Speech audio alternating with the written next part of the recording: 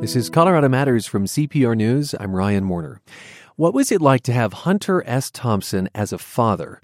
Juan Thompson says it's the question he's most often asked. To his fans, Hunter Thompson was a groundbreaking writer, the pioneer of gonzo journalism. To his son, he was a remote figure, an addict with a mean streak. But the love between father and son was always there, even if it wasn't obvious. Juan Thompson has written a memoir about his father and their complicated relationship. It's called Stories I Tell Myself. Growing up with Hunter S. Thompson, Juan, welcome to the program. Thank you very much for having me. You were 2 years old when you moved to Woody Creek, just outside of Aspen, with your parents, Hunter and Sandy. What are some of your earliest memories? What I remember from that time was snow, lots of snow, and it was very, very tall. I realized, well, that's because I was only 3 feet tall, but these huge drifts and cows and just the open country. It was so great to grow up out there before Aspen was a retreat, for the rich. It was just it was the mountains. It was a country. You had moved from California, so snow is something of a novelty, I suppose. Yes. Yeah. At first, you lived in a rented farmhouse in Woody Creek. That was before your dad bought Owl Farm. Yes. Sort of famous ranch. Do you know if that original house, the farmhouse, is still there? It is. Okay. It is. One more stop potentially on a Hunter S. Thompson tour, I suppose. Potentially, yeah. I mean, it's but that was really, it was Owl Farm was where he lived for 34 years. That was home. Yeah. You write, by the time my memories really kick in around 6 or 7, Hunter was a background presence, but not part of my daily life. He seemed to live roughly in parallel with my mother and me, without being a part of the family. As a kid, how did you make sense of your father's distance? Well, the thing about this whole story is that, as a child, 4, 5, 6, 7, even probably up to around I was a teenager, all I knew was that. I didn't have anything to compare it to. So it was just how it was. That surprises me. In other words, you didn't look at other kids and think, God, their fathers seem more around. No, and part of that was growing up in Aspen at that time, being isolated a bit. Well, and isolated, and it was. Aspen was a strange place. You had the old time conservative, rancher and farmer culture, and then you had these hippies who had come in from the coasts, and it was a real sort of clash of cultures, and you had all these people who were determined not to have mainstream lives or raise their families in conventional ways. So there weren't many. I can't think of any of the families that I knew at the time where someone worked a 9-to-5 job. And so comparing to normal was a difficult thing to do in Aspen at that time. I gather that Hunter Thompson's sleeping pattern must have had something to do with these parallel ships passing in the night kind of lives, because Yes. My understanding is that he was often up all night and asleep most of the day. Mm-hmm. Mm-hmm. And I think he'd probably been on that schedule for a long time. He would get up around 4 or 5 in the afternoon, have breakfast while I was having dinner, and then, by the time I was going to bed, he was ready to go out and, see his friends. It was the middle of the day for him, and then he'd might go to bed around 7 or 8 in the morning. So it was almost our schedules were almost completely flipped, and I think that's just how he was. Was he ever affectionate in passing? Not that I remember as a child. Although when I was writing the book, I found these pictures, from when I was a baby, and I was really surprised to see him holding me, and he looked like a really, adoring dad. But by the time my memories kicked in, he wasn't like that, and I don't think it was because he didn't love me. It just, one of the things I realized about him is that he was, he was born in the late 30s. You grew up in the, 50s, and he was he was a old school kind of guy. That idea that children are meant to be seen, not heard kind of thing? No, I think more that fathers are not a part of their children's day-to-day lives. That's the mother's job is to raise the children. The fathers make the money and do their own thing. You are careful not to call this book a biography of your father. This is, quote, a highly subjective and unreliable memoir of how my father and I got to know each other over 41 years until his suicide in 2005. You'd have been too young to remember, but you write that your dad likely brought you at age 1 to a wild party in California at Ken Kesey's house, the writer and notorious drug user, and that members of the Hells Angels motorcycle gang were at this party. Your dad had written a book about them. Do you think you were ever actually endangered because of your father? Well, in retrospect, it was not a good idea to bring a infant to a blowout party with Ken Kesey and the Hells Angels, especially given the violence and it was a gang rape that night. I mean, it was a bad idea. Was I actually in danger? Probably not. I was probably in some corner of a house somewhere. But that's one of the interesting things about writing the book was looking back and saying, well, I would not make some of those same choices about what I would expose my son to, and yet, for some of those things, I came out. Unharmed. You're a pretty normal guy. Yeah. I hope you take that well. Yeah, thank you. It's meant as a compliment. But the notion that you're a functioning, contributing human being, you sometimes look at your background and are surprised by that? Yeah, well, one of the strangest things to write about was the first time I took LSD at 14 with my mom and her boyfriend. And writing that, at this age, looking back, that's a very strange thing, and that's something I would not do with my son.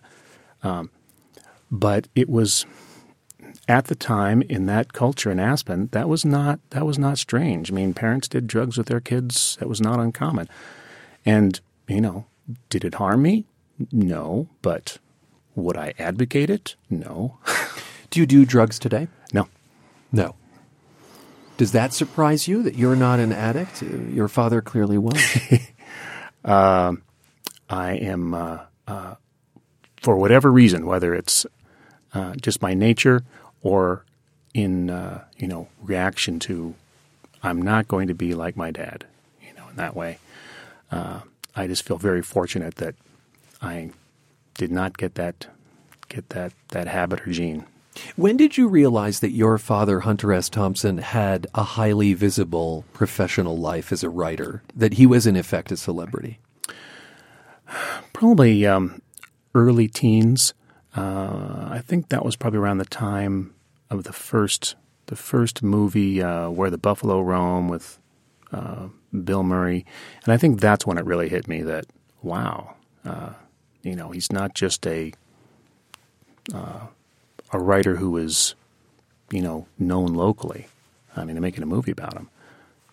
You're listening to Colorado Matters. I'm Ryan Warner, and my guest is Juan Thompson, son of Hunter S. Thompson, the gonzo journalist.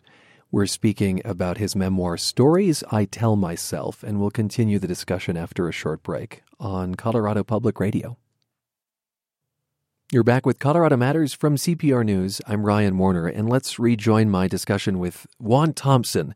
He's written a memoir about his father, Hunter S. Thompson, what it was like to grow up with the gonzo journalist outside of Aspen. Juan today lives in Denver. At around age 10, your parents' marriage begins to fall apart. They fight, usually in the middle of the night, and for a young boy, you write that it's terrifying. And this leads you to despise your father. How come? He was verbally, abusive. I mean, he was loud. He was very insightful about exactly what words to use to cause the most hurt. Going for the jugular. Yes. And it wasn't physical violence. It was he really was trying to, to win, to break my mom down, and he did that.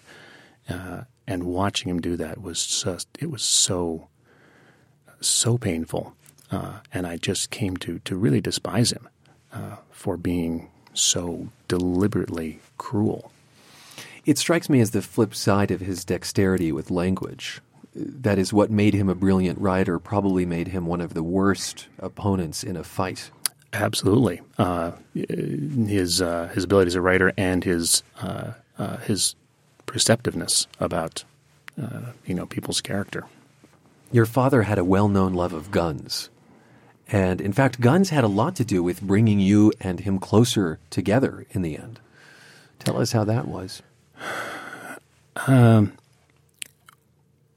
Sometime, I was probably around 16 or 17, I was going to, once my parents got divorced, I had to make an effort to actually go spend time with them. So I'd go out there, spend the weekend, and then at one point, my dad said, "Hey, let's clean some guns here. Let me show you how to do this."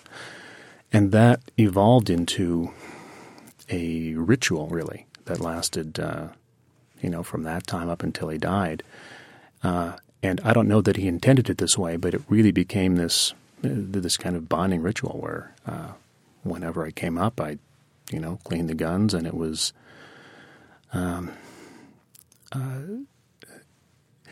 it wasn't the cleaning of the guns that was so critical. It was the bond that was implied as a result. Was it the first thing you had in common? You didn't have hours in common. Yes, we didn't. You were a kid. We had very little in common. Yeah, I am a very different kind of person than my dad, and that might have been one of the starting places. That, and we'd sit down and watch an old Humphrey Bogart movie and clean some guns. And it sounds like you came to accept him for who he was. Yes, gradually. Over the course of years. You write about the birth of your son, Will, and how that changed your life, but how it also changed your relationship with your father. And, already in this discussion, you've made real clear distinctions between how you raised Will and how Hunter S. Thompson raised you, Juan.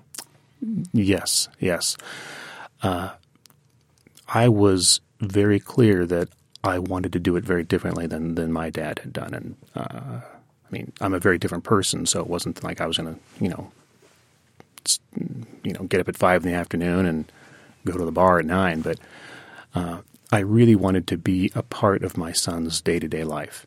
That was really important to me, and just have more, more rules and boundaries than I had. And it was really great to see how Hunter reacted to Will. When he was a baby. When he first, met him, he was probably, 6 months old, and he put him on his lap and he held him and talked to him, and I was so surprised to see how good he was with a baby. Hunter Thompson and a baby, you would think, those are two things that do not go together. But he was gentle. He was attentive. Now I certainly wouldn't have asked Hunter to babysit for the evening. That would have pushed his patience. But it was really neat to see how good he was with my son. And reminiscent of those photos that you said that you came across of you on his lap, Hunter S. Thompson's lap, and your own surprise at that. Your father killed himself in 2005. You, your wife, and your son were staying at Owl Farm when that happened. Why do you think your father wanted you to be there that weekend? Or was maybe it wasn't quite so thought out? Well, here I speculate. He didn't leave a suicide note. He didn't leave any explanation for why he took his life and why he chose that time. So I've sort of made it up. I think that he wanted me there,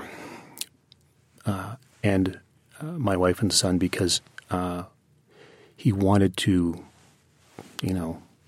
leave surrounded by this love and acceptance. And I think he also wanted me to be there to deal with the situation, to deal with his body and the sheriff and all of that, because he trusted me to do the right thing. So the reasons were both, I suppose, prosaic and profound at the same time. Yes, and now I could be entirely wrong, but that's how I choose to interpret it. And I think it's more likely than not. Hunter S. Thompson, you write, was in a state where his body was completely failing him at that time, and he was miserable. He did give you some things before he killed himself, didn't he? He did. The night before he killed himself, or the morning, it was like 4 a.m. or something. He said, hey, if there's anything, family things that you would like, why don't you take those? So a little silver jewelry box from his mother, some silver julep cups, which was a tradition in Kentucky, where he had grown up. Yes, he grew up in Louisville, Kentucky, and fortunately, it did not even occur to me that there was, that this might be significant that he was giving away, asking me to take these things that were so important to him. I see. So because it sounds in retrospect like he had informed you he was going to commit suicide. That was not the consciousness you had. No, thank God. Yeah. Mm. Earlier this year, I interviewed Anita Thompson, your father's widow, not your mother. And let's be clear, she still lives at Owl Farm, which she has left exactly as it was when your father lived there. And she wants to turn it into a museum. The reason I leave it this way is because it is history. When I saw Ernest Hemingway's home, Edgar Allan Poe's home, these people are heroes of mine and Hunter's.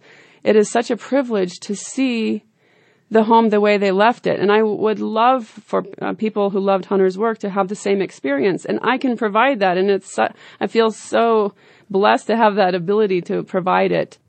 Just briefly, how do you feel about opening up Owl Farm as something of a maybe private museum? I don't think Hunter would have wanted that. I've thought about that quite a bit over the last, many years. And what I really come down to is that did Hunter want to be remembered as a great writer? Absolutely. Would he want people wandering around his home? Absolutely not. So the idea of having a museum of some kind, I think, is a good one. But I really don't think that Hunter would have appreciated at all the idea of people being in his house. Do you go to Owl Farm still today? No, not any longer, no. Is that a function of your relationship with Anita, or? It's owned by a trust, and I was been prevented from visiting. Was that a function of your relationship with your father? With my father, no. I was going there for several years. All right. There's more there, but we're out of time. Juan, thanks for being with us. My pleasure. Thank you very much for having me. Juan Thompson has written Stories I Tell Myself, growing up with Hunter S. Thompson. He lives in Denver. You can read an excerpt at cprnews.org. And we'll be right back with the Colorado folk band Elephant Revival. This is Colorado Matters from CPR News. You're with Colorado Matters from CPR News. I'm Ryan Warner. It is still early in 2016, but Elephant Revival appears to be having a very good year. The Nederland folk band gets top billing at Red Rocks next month, and they have a new album, Petals. Hello, you move with me in a dance. Hello, you move me like the sea. Hello, you show me what our fears are made of. Who loves me just to be. This is the track Hello You Who, and it highlights some of the new instruments the band experimented with, like cello and kick and snare drums. I spoke with Elephant Revival singer Bonnie Payne, who also plays washboard in musical Saw, and singer and guitarist Daniel Rodriguez. You two founded the band a decade ago. This is your first album with producer Sam Kassirer, who's worked with popular acts like Josh Ritter and Lake Street Dive. You've been opening for Ritter on his tour. Do you feel that you have to change your sound to reach a wider audience at all? Or is this new sound simply musical exploration, your sort of curiosity as musicians? It's a pretty natural musical exploration. We added a few different elements that also kind of led us in the direction that seems like we're going with the pedal steel and the cello and a little bit of more edgier percussion at times. Edgier percussion. What does edgier percussion sound like, Bonnie? We've included a snare and a kick and some rusty chains on the album. And some rusty chains as a musical instrument. Tell me about that. So the producer, Sam Kassirer, actually stopped off at a garage sale and bought a whole bunch of different chains. And on a particular song called Pedals, the title track, he mic'd up Charlie dropping the chains on the ground in a rhythmic pattern. So you get that. And this is your bandmate, Charlie Rose.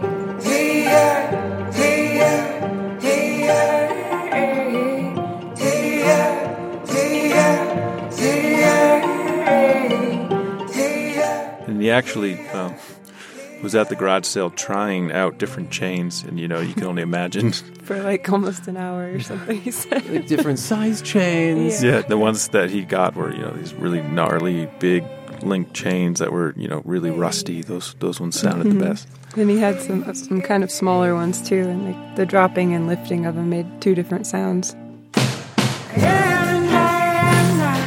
These pedals pressed into these pages unnumbered.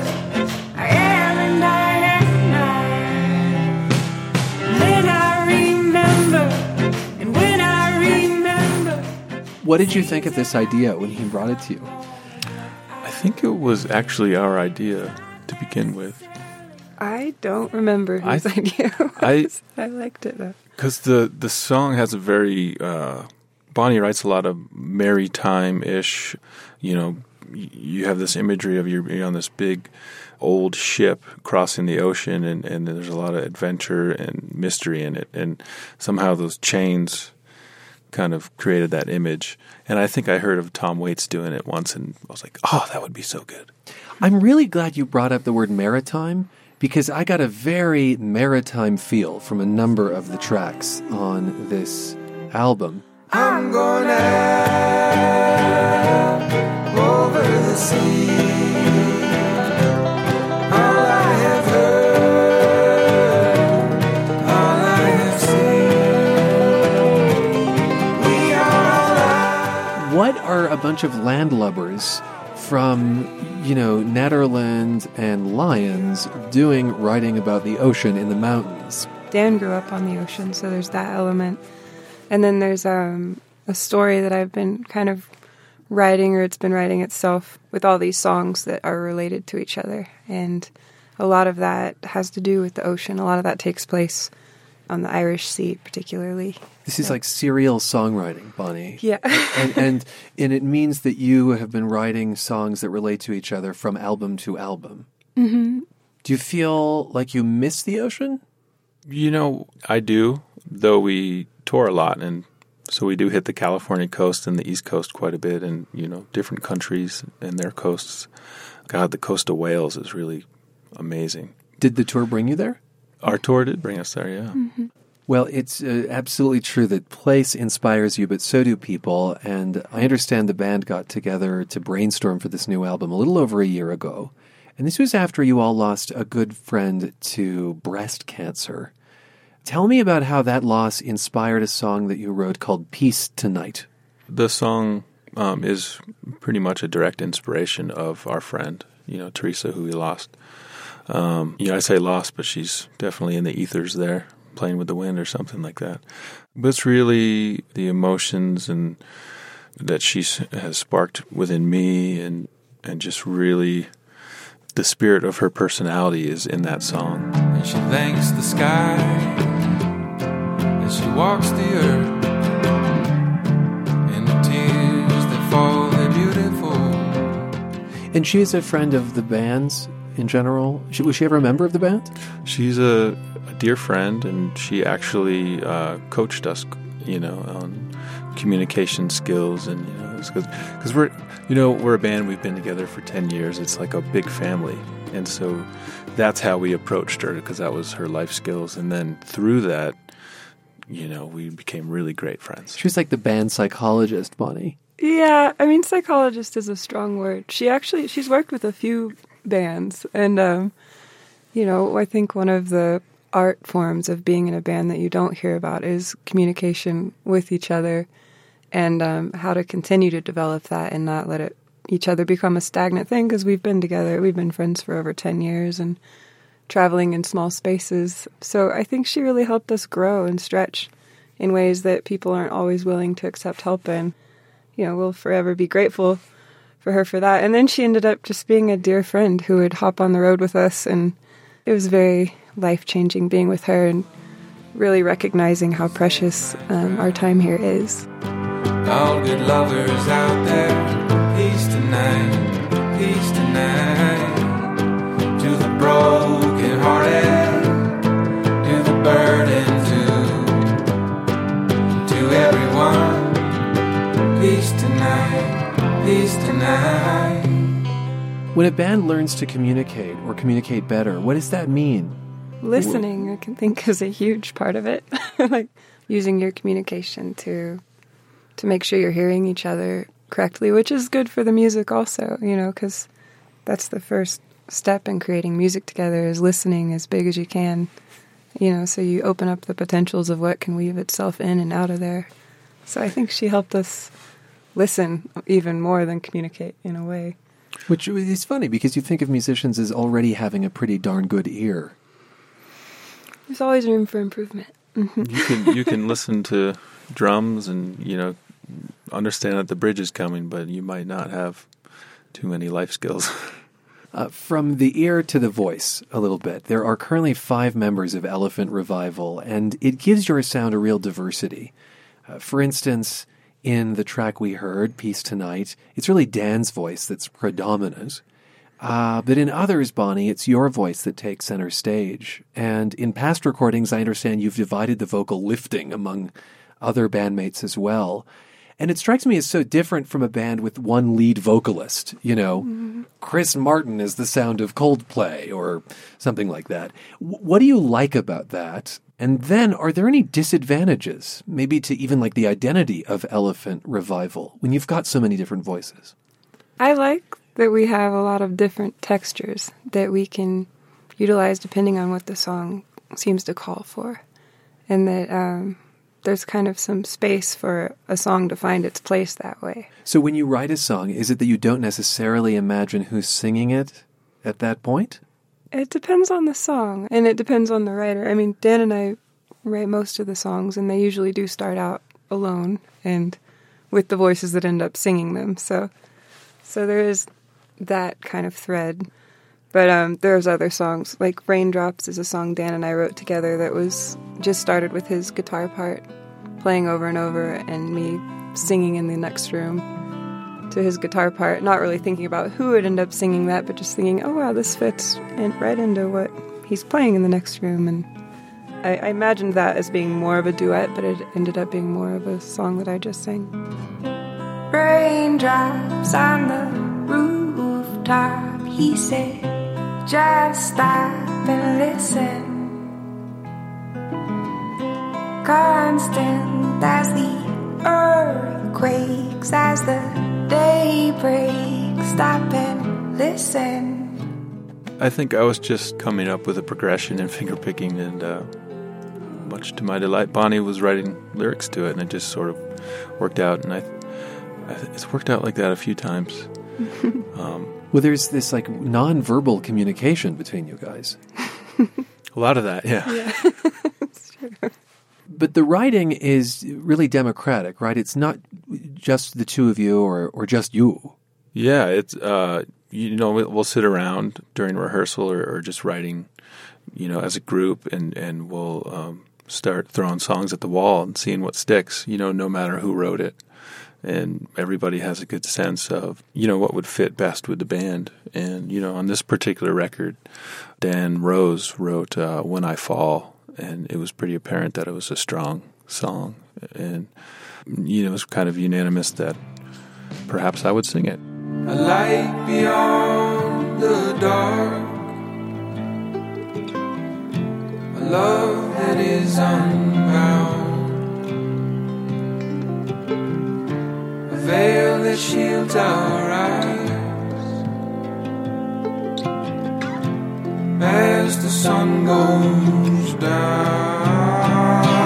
When I fall, Lord, let me fall. Bonnie, there's a lot of your cello on this album, and I understand this is the first time you incorporate your cello in an Elephant Revival album? Uh-huh. Tell me about that decision.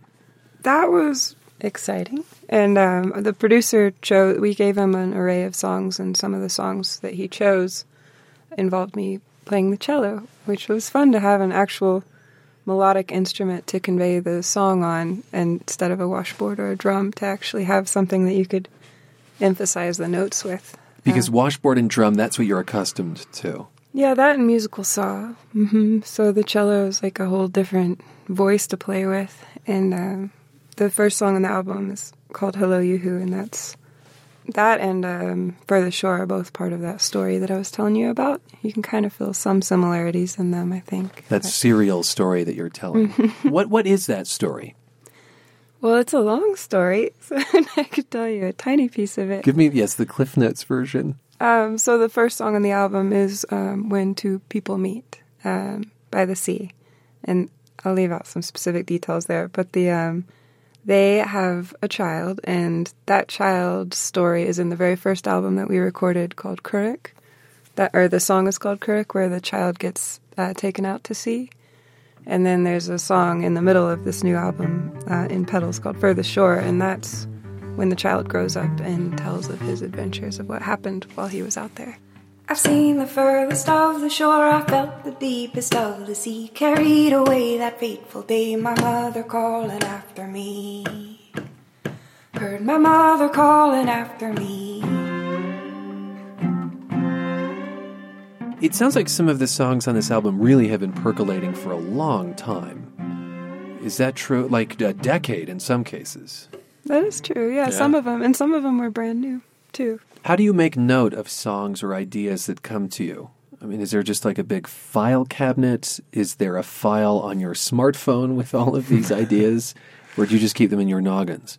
For me, there's files everywhere. There's files on my iPhone. There's many notebooks that I may forget where they are. I forget of songs quite a bit and need to be reminded of them. I save bits of his songs sometimes because I'm like, oh, you're going to forget that, and that is beautiful. Yeah, and sometimes Bonnie will borrow my phone if she doesn't have hers so that she can call her voicemail and leave one of her songs that she's writing on my voicemail, or her voicemail. I hope you hold me closely.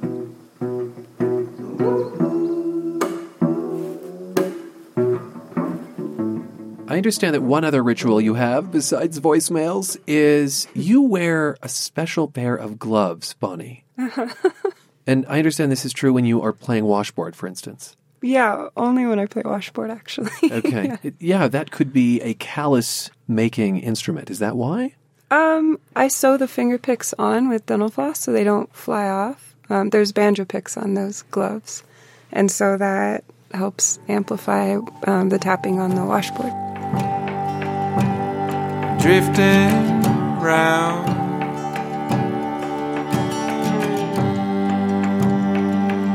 cold river bound.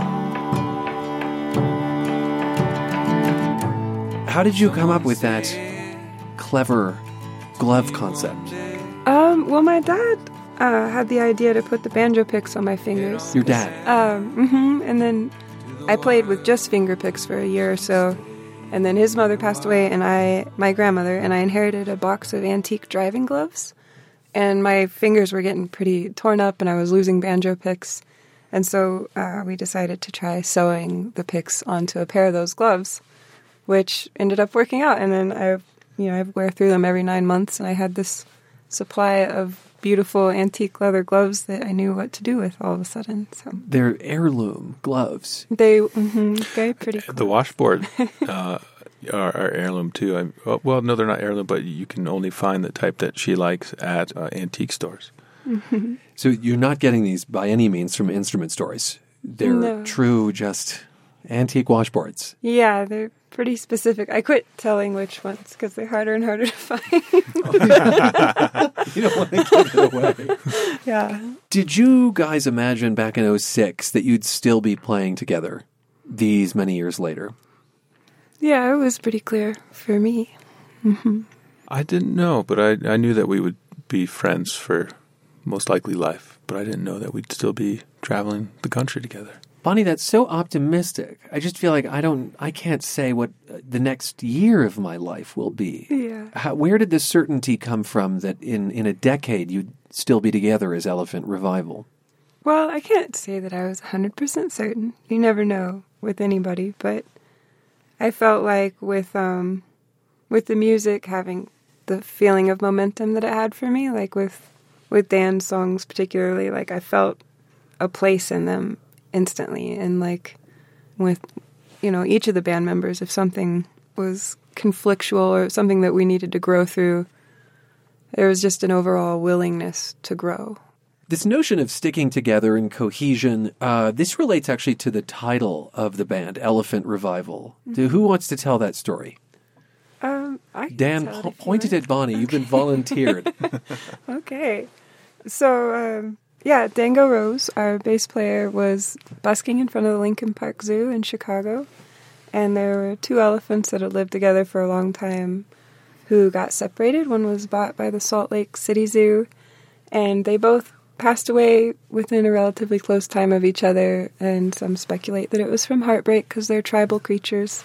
They form really strong bonds when they live together. And to be alone or, separated and alone can be really hard on them. So they both died separated from each other in short order. Within a week or so of being separated. Yeah, and we were all spread out all over the country at the time. I was in Oklahoma and Dan was in Connecticut. And so Dango saw that as kind of a sign to leave Chicago and sent us a message to come together as what felt like a tribe. He was looking for his tribe mates or whatever, and he sent me a text message that said, Elephant Revival Concept, ? And a list of, the Stage Stop, Pearl Street Pub, like all these little venues in Colorado mostly and in Oklahoma where I was as a potential small tour. And I just said, sure. No. And Elephant Revival was born. Dan, you all are making your headlining debut at Red Rocks. And I think it's interesting, Josh Ritter, who you open for usually, is now your opener. Right. At Red Rocks. Yeah. Because he's on your home turf, I guess. It's that as well. We were getting acquainted with him on tour and acquainting us with his fans and his fans with us. So I think it was really serendipitous that happened. And it's just a huge honor. And, oh, man, there's a lot of energy involved in this show, You sound a little exhausted when you say that. Oh, do I? I don't know. Or like daunted? Maybe daunted? I try not to think about it too much because I want it to surprise me, and I want to be surprised by it. I think the most daunting thing. No, we won't get into that. Oh no, we're getting into that now. What is especially daunting? The guest list. Like who to invite?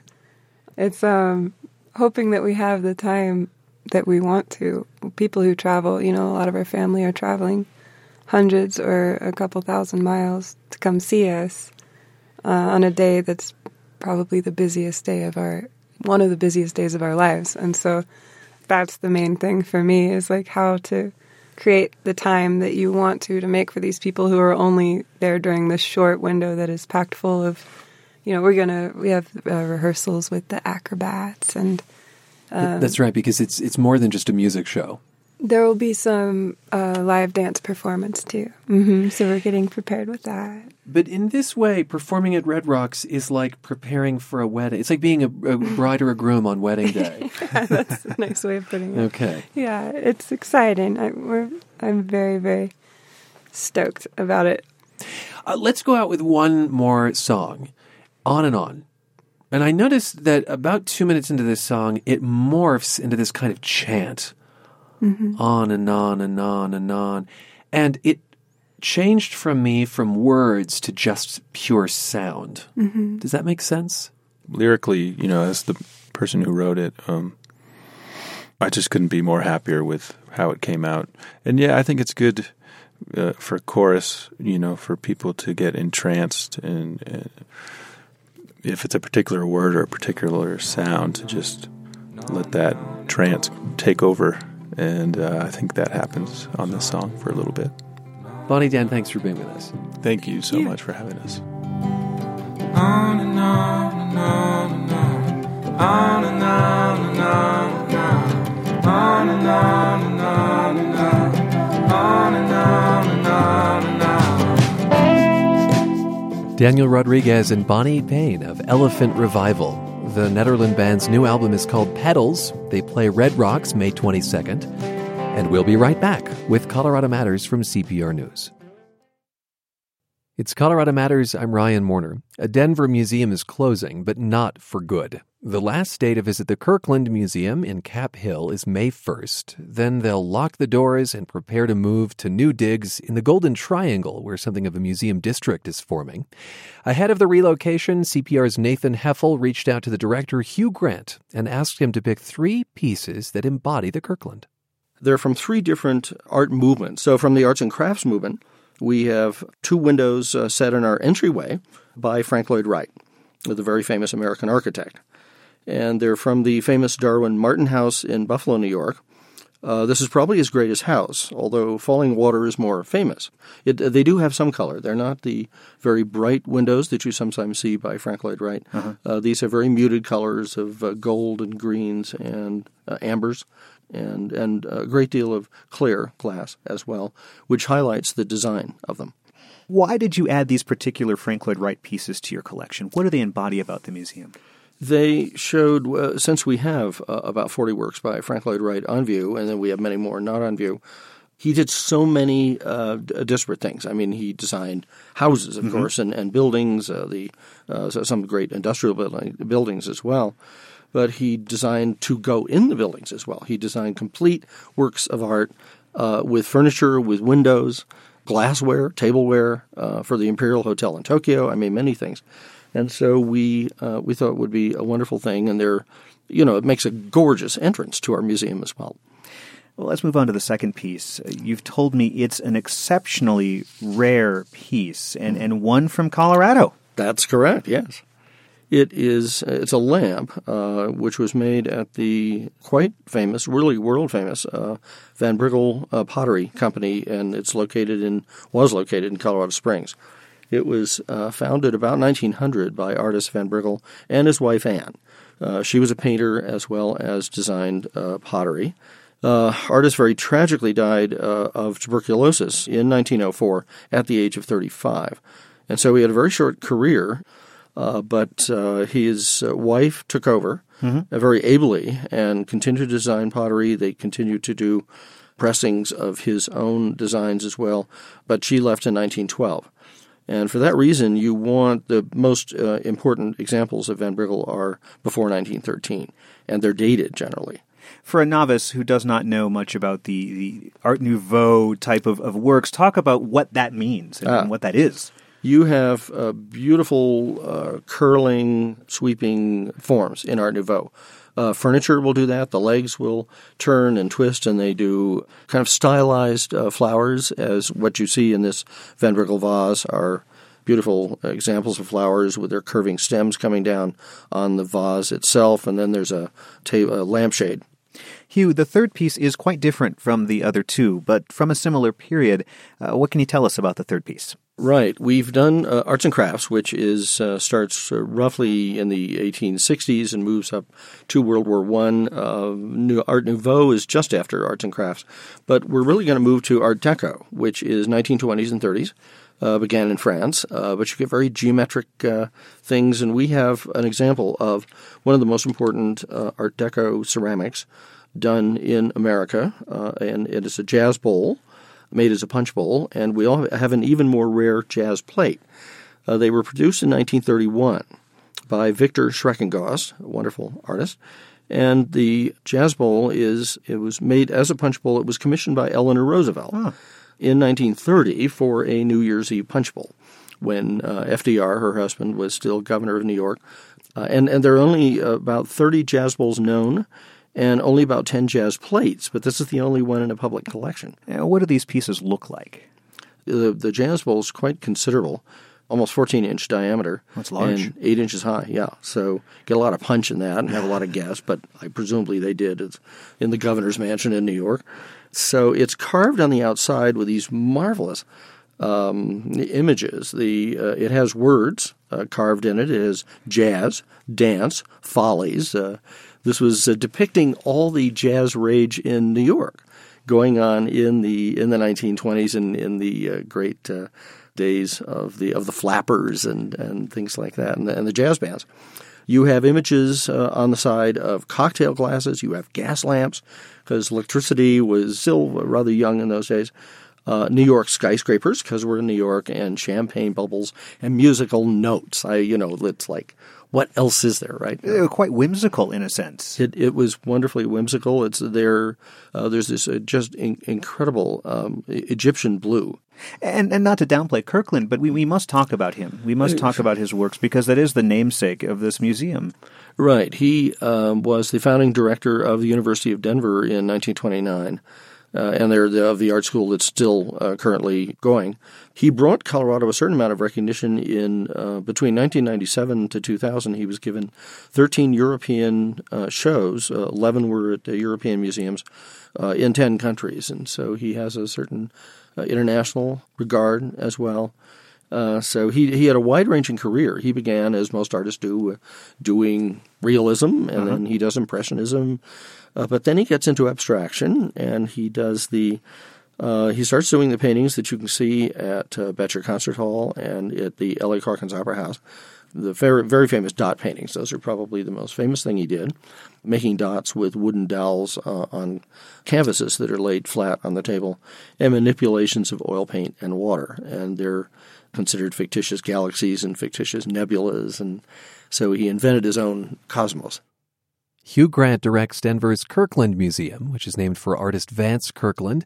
The building that houses his studio will be moved on a truck to the new site. The old museum closes May 1st, with the new one opening not far away in fall of 2017. I'm Ryan Warner. That's Colorado Matters from CPR News. Thanks for being with us.